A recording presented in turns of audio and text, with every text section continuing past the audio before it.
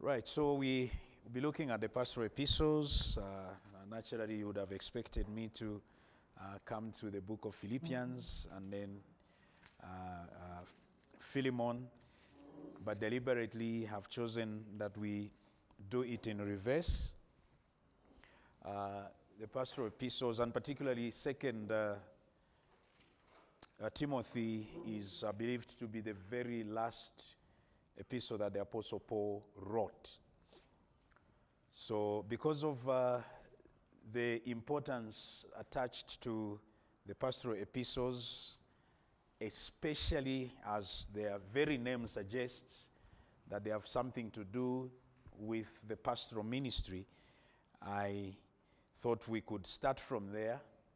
And if there is any time that we will have remaining before we conclude and wind up, then we'll try to squeeze in Philippians and Philemon. So, the pastoral epistles. The three letters, the two letters to Timothy and one to Titus, are collectively known as the pastoral epistles. And they are called by that name simply because they have to do with some aspects of pastoral ministry and leadership in the local church. They address areas and concerns that you would expect to encounter in the context of leading a local church.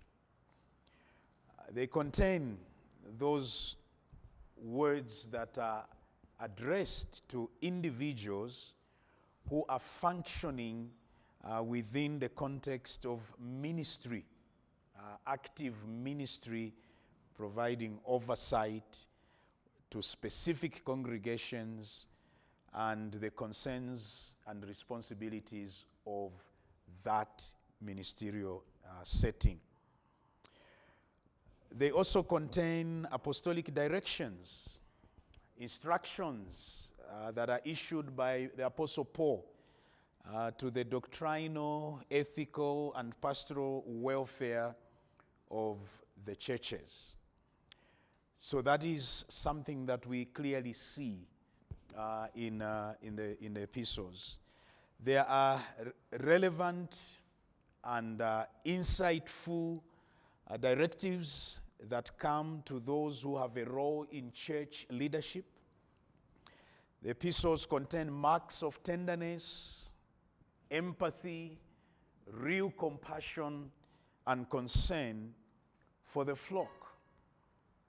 They contain commands that teach us, that give us instructions on how to conduct the affairs of the ministry, that we are to preach and to teach sound doctrine, that which is healthy and will lead to healthy members.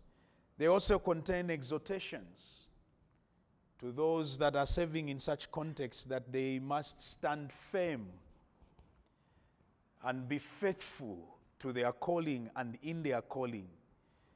They talk about the necessity of purity in those that are serving in the local church.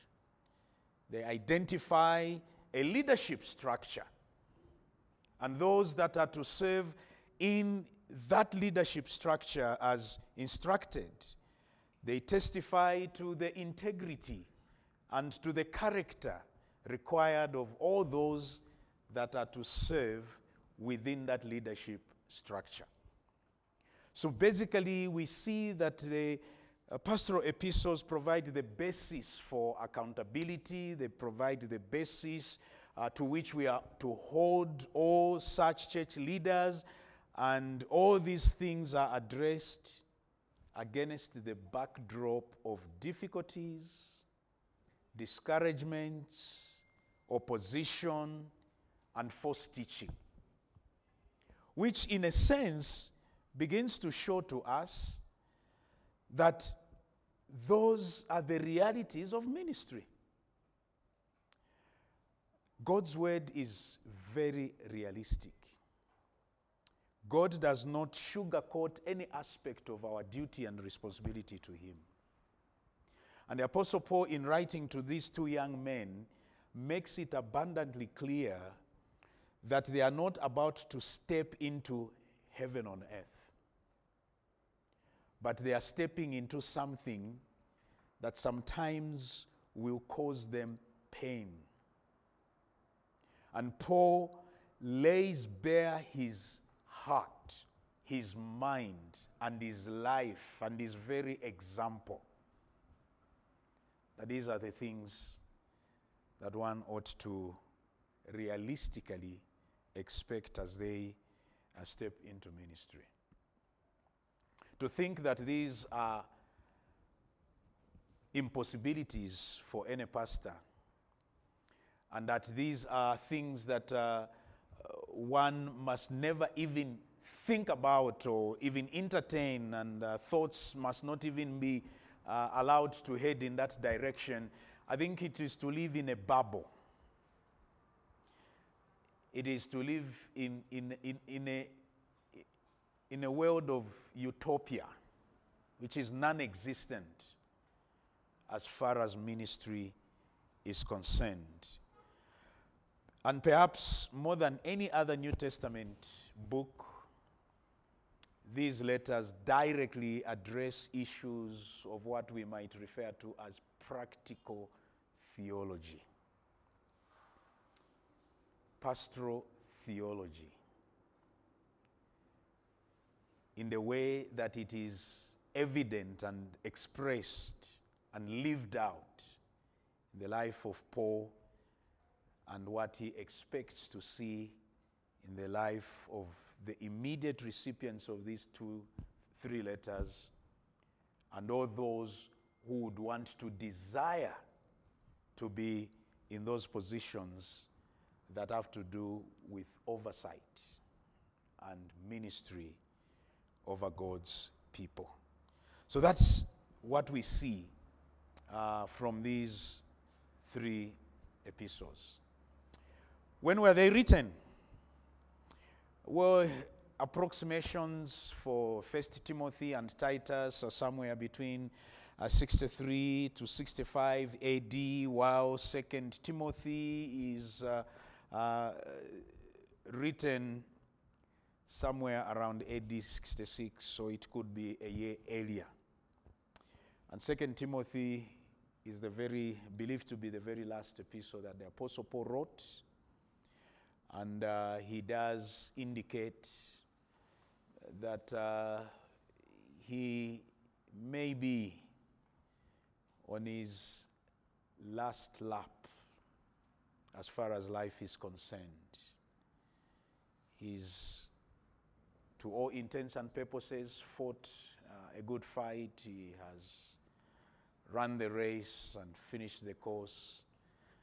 And he has high expectations of a reward that the righteous God has prepared for him and for all those who long for his appearing. Who were the recipients? Well, Timothy on one hand, 2 letters. Titus on the other hand, 1 letter. Well, let's begin by looking at Timothy very, very quickly. Who was this young man? Well, Timothy was the son of a Greek father and a Jewish mother, and that is made very clear in Acts chapter 16, verse 1. And so that makes him half Jewish, half Gentile.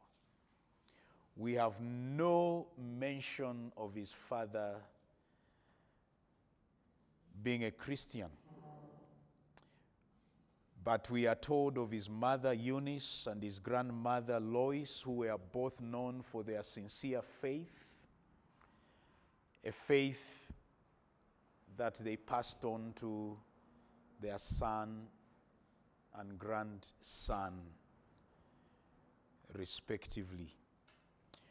We are also told that Timothy was living at a place called Lystra when the Apostle Paul first met him after he visited that city on his very first missionary journey.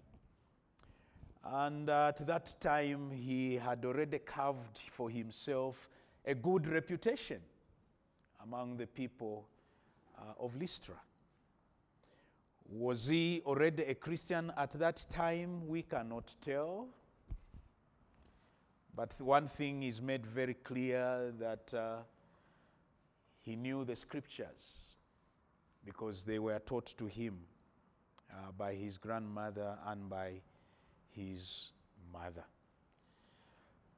Paul does refer to him many times as my son, my child, my spiritual child, and such terminology.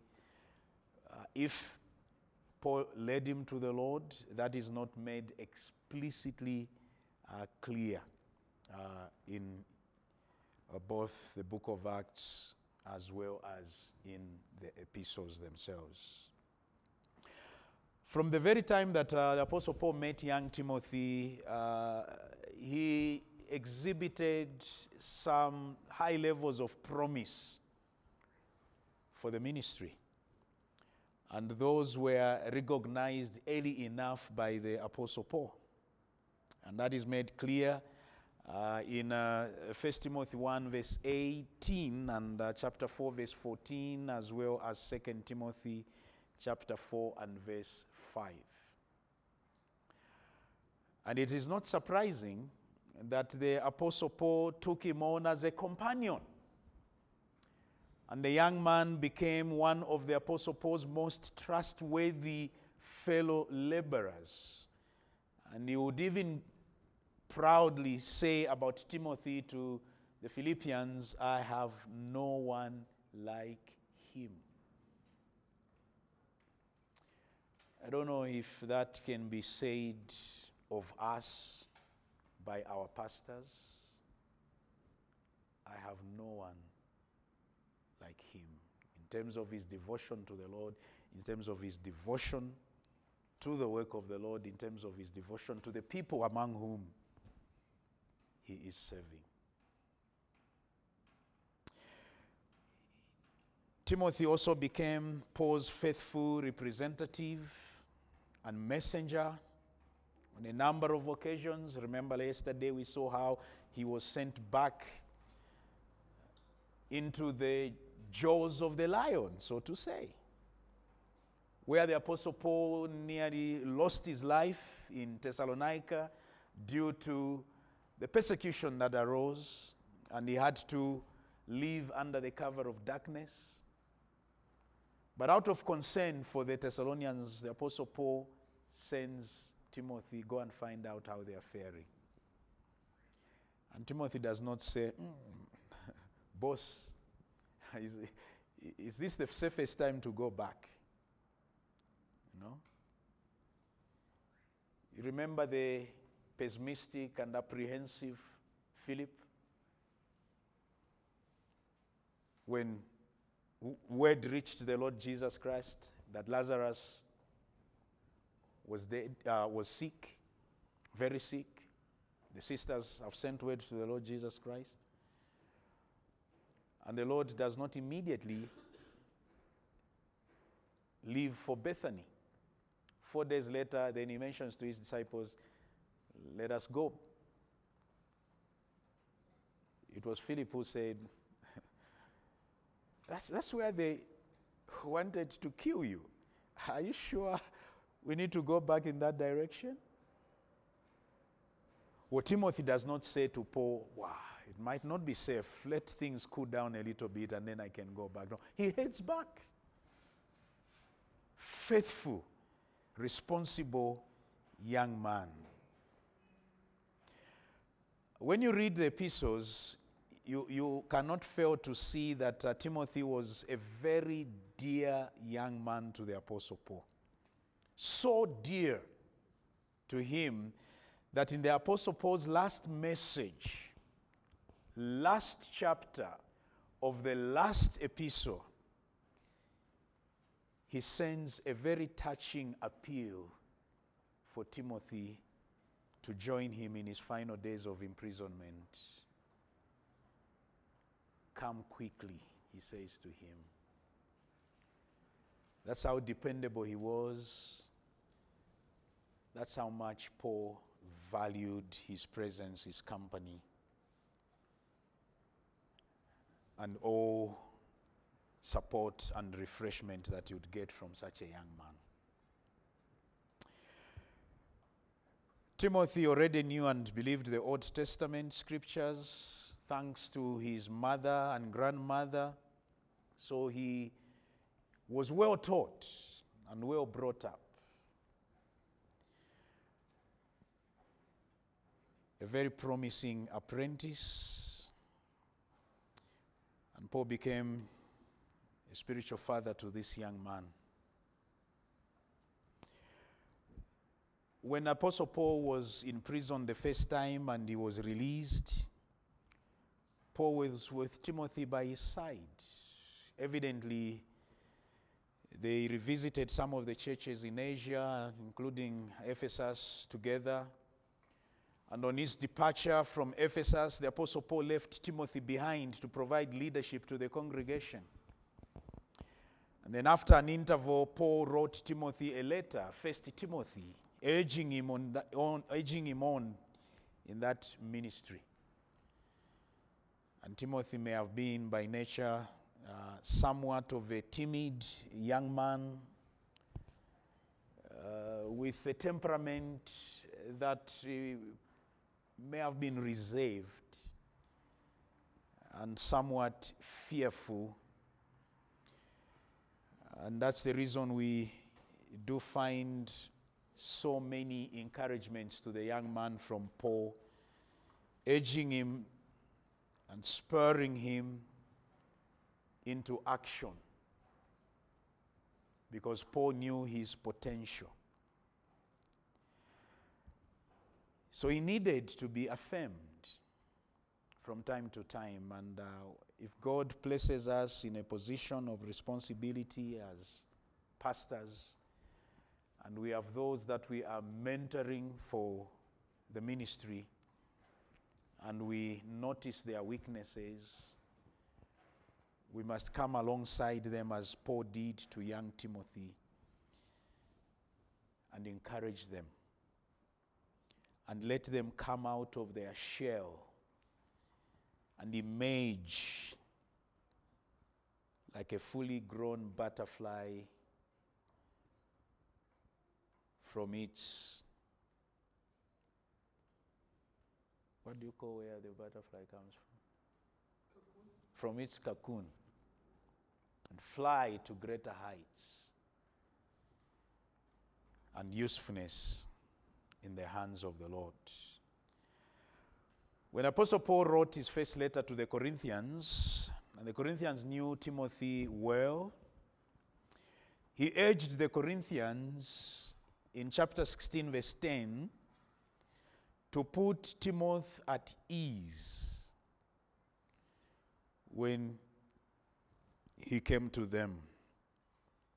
He says, when Timothy comes, see that you put him at ease among you, for he is doing the work of the Lord, as I am.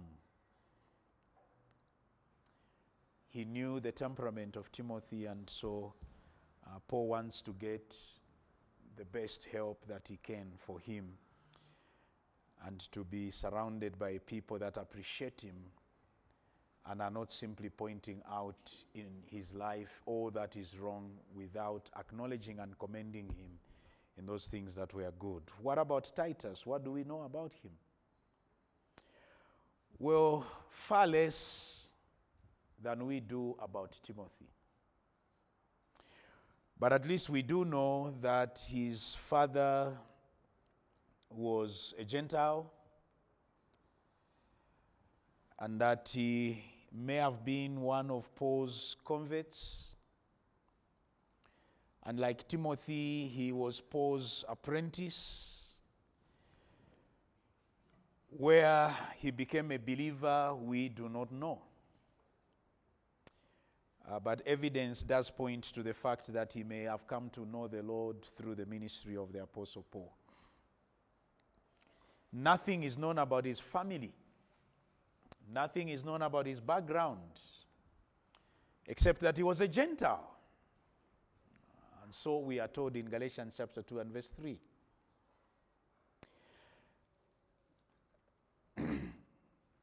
As is the case with Timothy, Titus was a trustworthy co-laborer for the Apostle Paul and with the Apostle Paul.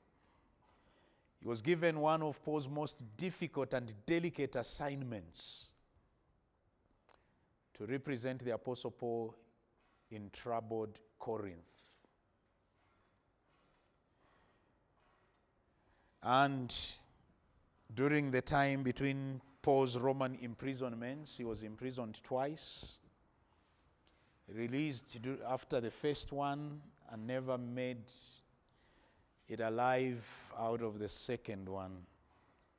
So in between those two imprisonments, Paul visited Crete with Titus, whom he left behind to further the work the two had begun.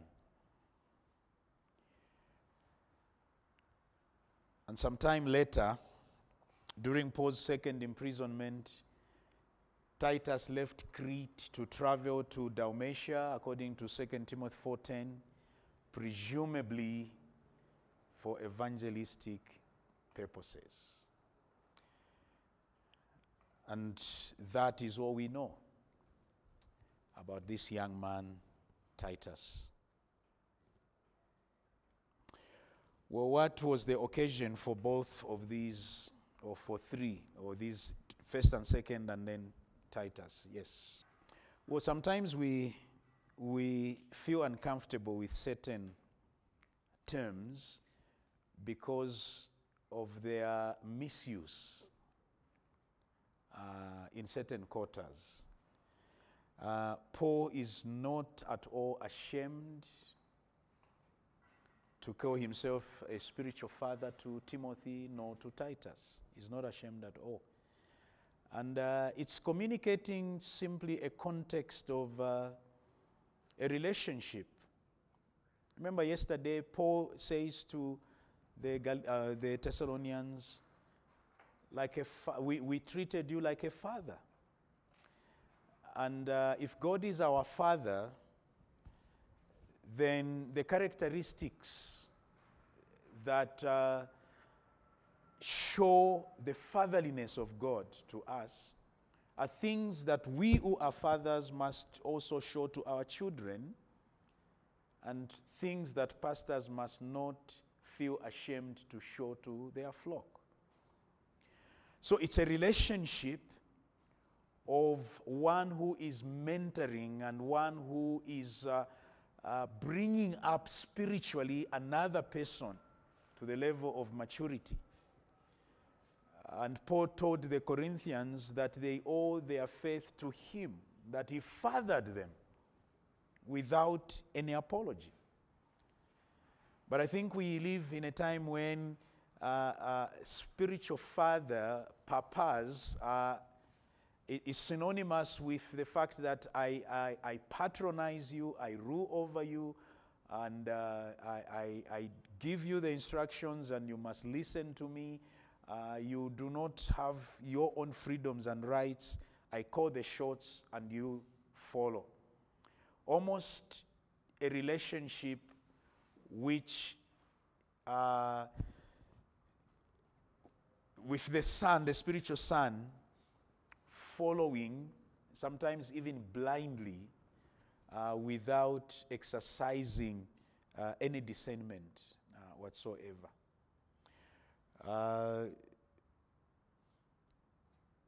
I remember back home, one of the young ladies who is no longer young anymore, she's married with a number of children, and her husband is a deacon in Pastor Conrad Imbewe's church.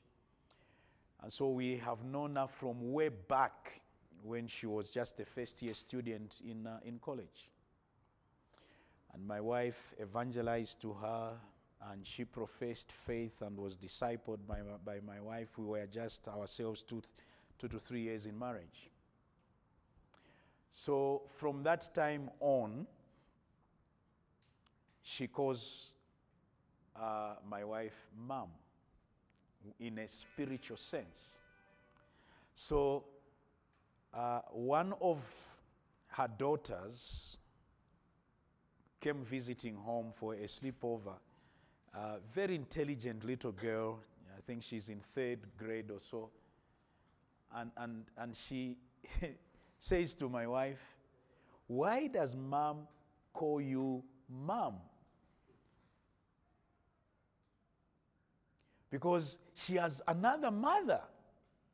Why does she call you Mom? So my wife said, "Well, this is where it came from," and explained to her. So I am her spiritual mother. And then sharp girl said, "So if I become a Christian, you will become my spiritual grandmother?" You know? So you see, that's a child who understands that very well. But sadly, sometimes as adults, we always are thinking of those charismatic papas. And usually, those who call them papas, and the fact that they pride in being called papas, it is with all the wrong connotations of paparism, if such a word exists.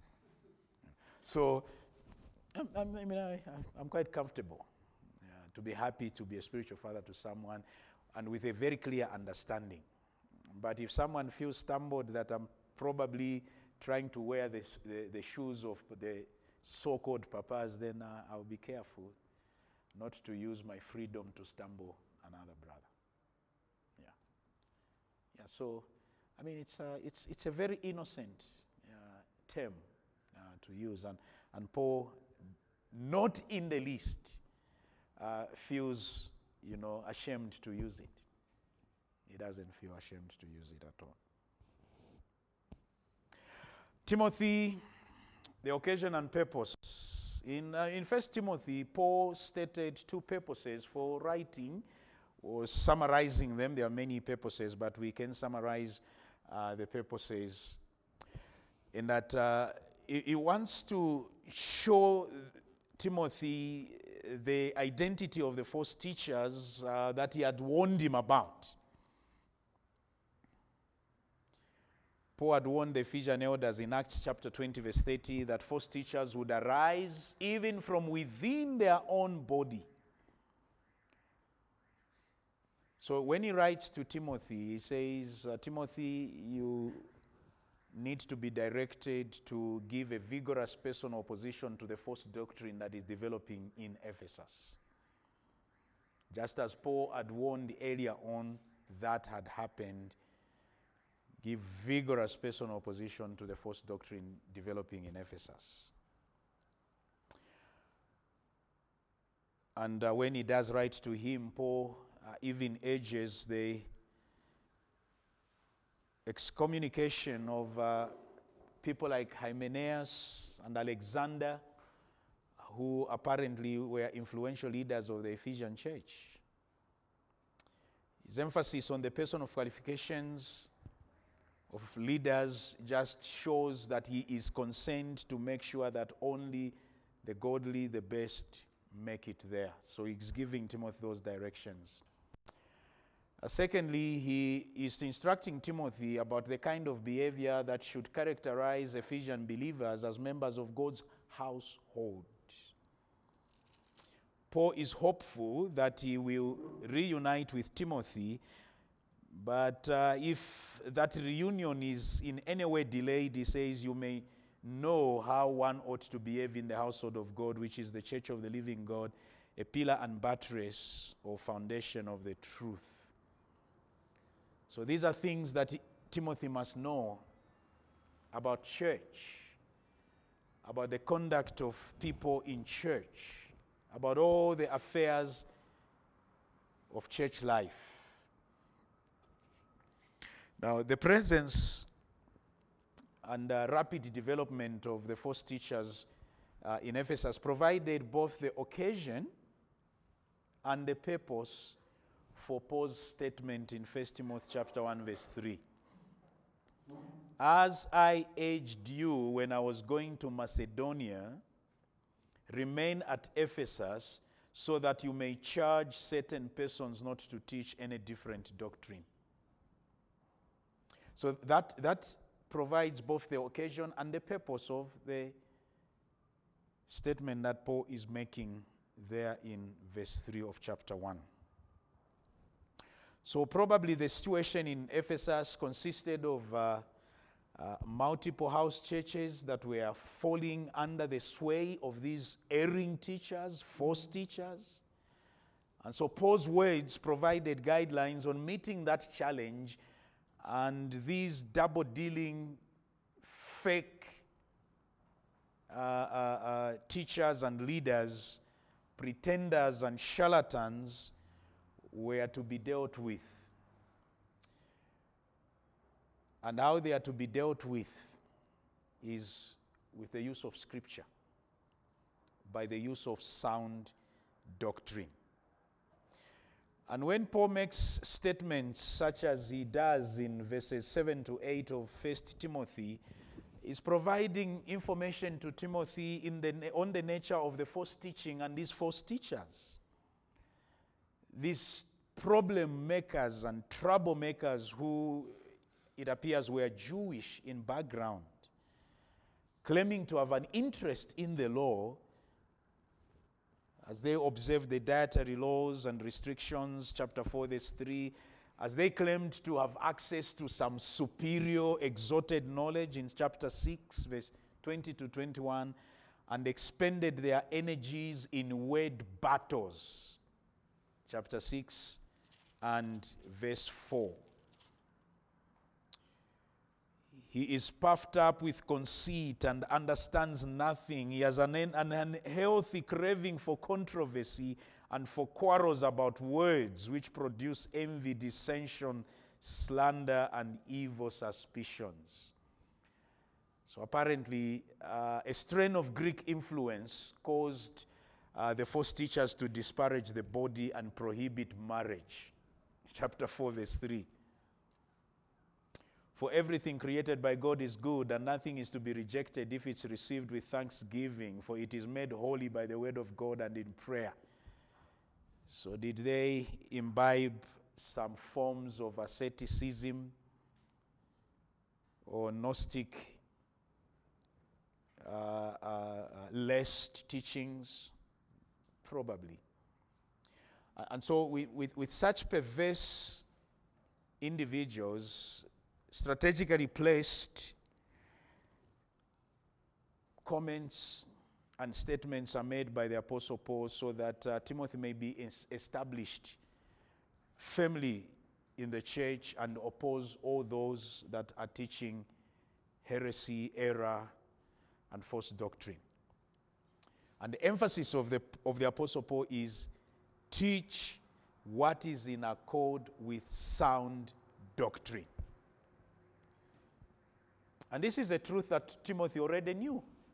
It was nothing new. He already knew, and not only did he know it, he saw it in the Apostle Paul's life.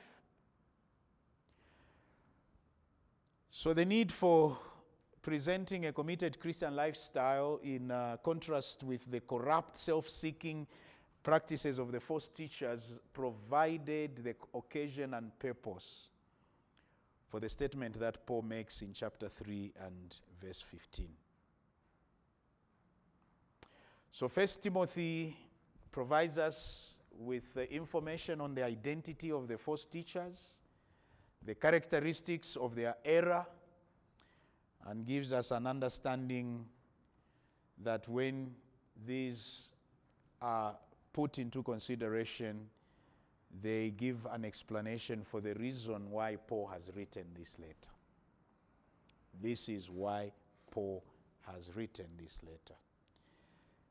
There are those who are gullible. There are those that are defenseless. There are those that are vulnerable in Ephesus to this wrong teaching. Go and set things right. Set things straight. What about Titus? The occasion and purpose. The content of Titus is similar to 2, but much briefer than that of 1 Timothy. There are, of course, a few variations. There are 2 sections, Titus 2:11 to 14, and chapter 3, verse 3 to 7, which are not in 1 Timothy, not even a hint in that sense. So Paul had left Titus behind in Crete in order to appoint elders. And the statement that he uses is that you may put what remained into order, or straighten what is crooked. And what remained that needs to be put in order is the appointment of elders in every town, just as the Apostle Paul had directed him. And the church in Crete was much younger and far less organized than the church in Ephesus. So you can imagine where young Titus was beginning from, from scratch, so to say. There are evidences of false teaching in the background, but the threat is less urgent and less menacing than the one which was at Ephesus, which we see in 1 Timothy. Paul does describe those who are teaching error and they are teaching false doctrine in chapter 1, 10 to 16, as well as chapter 3, verse 9 to 11. And the purpose for Paul to write this letter to Titus was to instruct him to appoint and train the newly appointed elders of the Cretan church. It was to reprove the heretics of their error, chapter 1, verse 9. But Titus was also to rebuke the false teachers, chapter 1, verse 13. And because the false teaching was less menacing in its nature, it is very evident that this letter lacks the urgent appeals that appears in 1 Timothy, such as fight the good fight, and what has been entrusted to your care, and all such statements as was seen in 1 Timothy. One antidote to the spread of the heresy in Crete was the demonstration of a godly lifestyle by the believers. And so the Apostle Paul does stress that very bit. For example, in 2:11 to 14, Paul reflects upon the theological meaning of the historical work of the Lord Jesus Christ as it applies to the believer's behavior in this present life, in this evil age, and our hope for complete redemption at the return of the Lord Jesus Christ. So Titus is reminded that the aim of Christ's death was to produce a people that are eager to do what is good.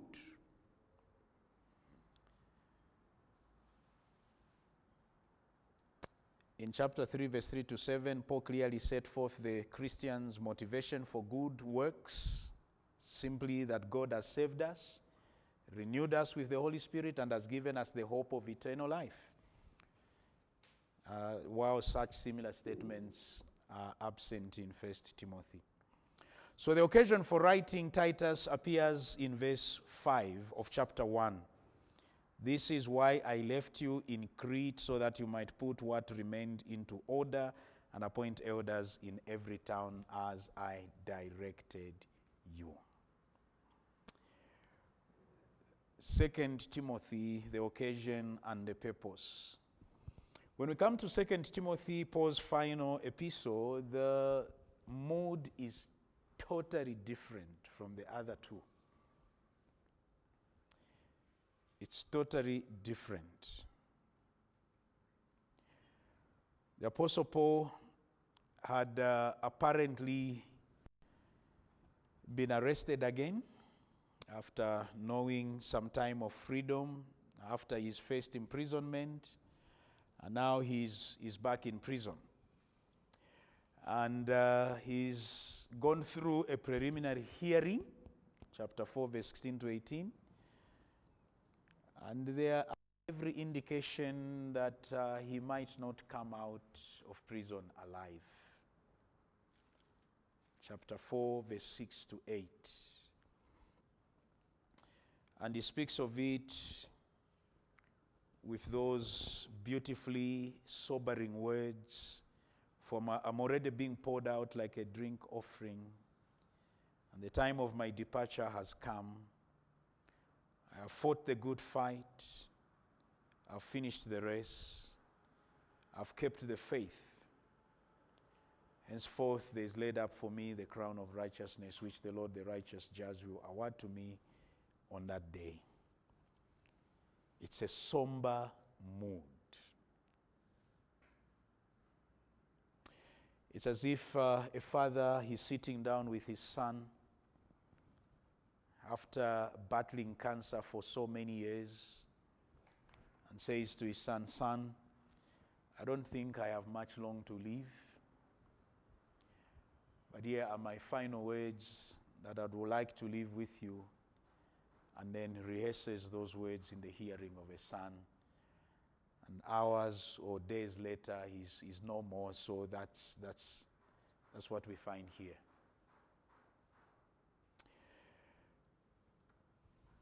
Paul had been treated unevenly, unjustly, and abandoned by some of the Christian friends from whom he had expected so much. Of course, some had sacrificed greatly to minister to him, but others, perhaps the false brothers, had abused and deserted him.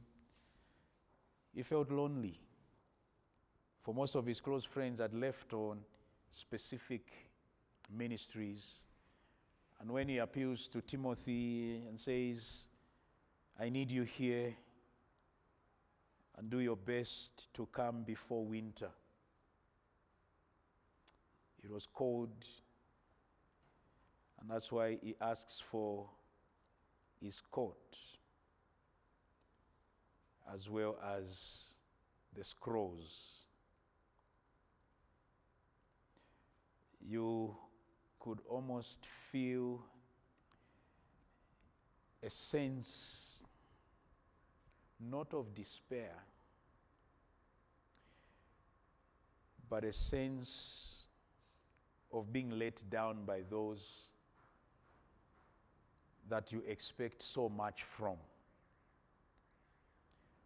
For Demas, in love with this world, has deserted me and has gone to Thessalonica. What a reason to abandon your good friend. Because of the love of this present world. But is Paul despairing? No. He is resolute. He has hope. He has faith. The Lord will rescue me from every evil deed and bring me safely into his heavenly kingdom. To him be the glory forever and ever. Amen. That's not a man who has lost hope. He will safely bring me into his heavenly kingdom.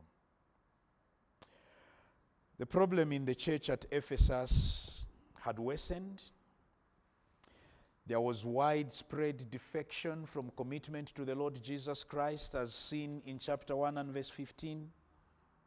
You are aware that all who are in Asia turned away from me, among whom Phygellus and Hermogenes. May the Lord grant mercy to the household of Onesiphorus, for he often refreshed me and was not ashamed of my chains. The deceitful and meddlesome Hymenaeus has been excommunicated, who was excommunicated in chapter 1, verse 20 of 1 Timothy, continued to spread his injurious teaching among the faithful like a cancer. Chapter 2, verse 17 to 18. Hymenaeus, and their talk was spread like gangrene. Among them, Hymenaeus and Philetus, who have swerved from the truth, saying that the resurrection has already happened. They are upsetting the faith of some.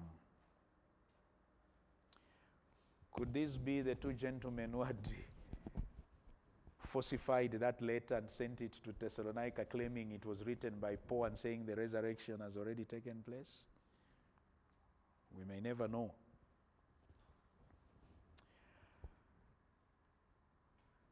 Although these heresies have continued, you notice that Paul doesn't dwell so much on the heresy, but he focuses his interest on Timothy, to build him up, to strengthen him. Yes, false teachers hovered in the background, but Timothy, do what you have to do. Do the work of the ministry. Have a firm conviction and belief in the sufficiency of Scripture to see you through all the challenges of the ministry. You know these scriptures so well because the word of God is breathed out by God and profitable for teaching, for reproof, for correction, and for training in righteousness, that the man of God may be complete, equipped for every good work. You have followed my teaching. You have followed my conduct. You have followed my aim in life, my faith, my patience, my love, my steadfastness, my persecutions and sufferings that happened to me at Antioch, at Iconium, at Lystra, which persecutions I endured, yet from them all the Lord rescued me. Indeed, all who desire to live a godly life in Christ Jesus will be persecuted, while evil men and impostors will go on from bad to worse, deceiving and being deceived. But as for you, continue in what you have learned and have firmly believed, knowing from whom you learnt it, and how from childhood you have been acquainted with the sacred writings which are able to make you wise for salvation through faith in Christ Jesus. Look to God, rely on the scriptures and their sufficiency. You will be complete and equipped for every good work. So the focus and interest is on Timothy.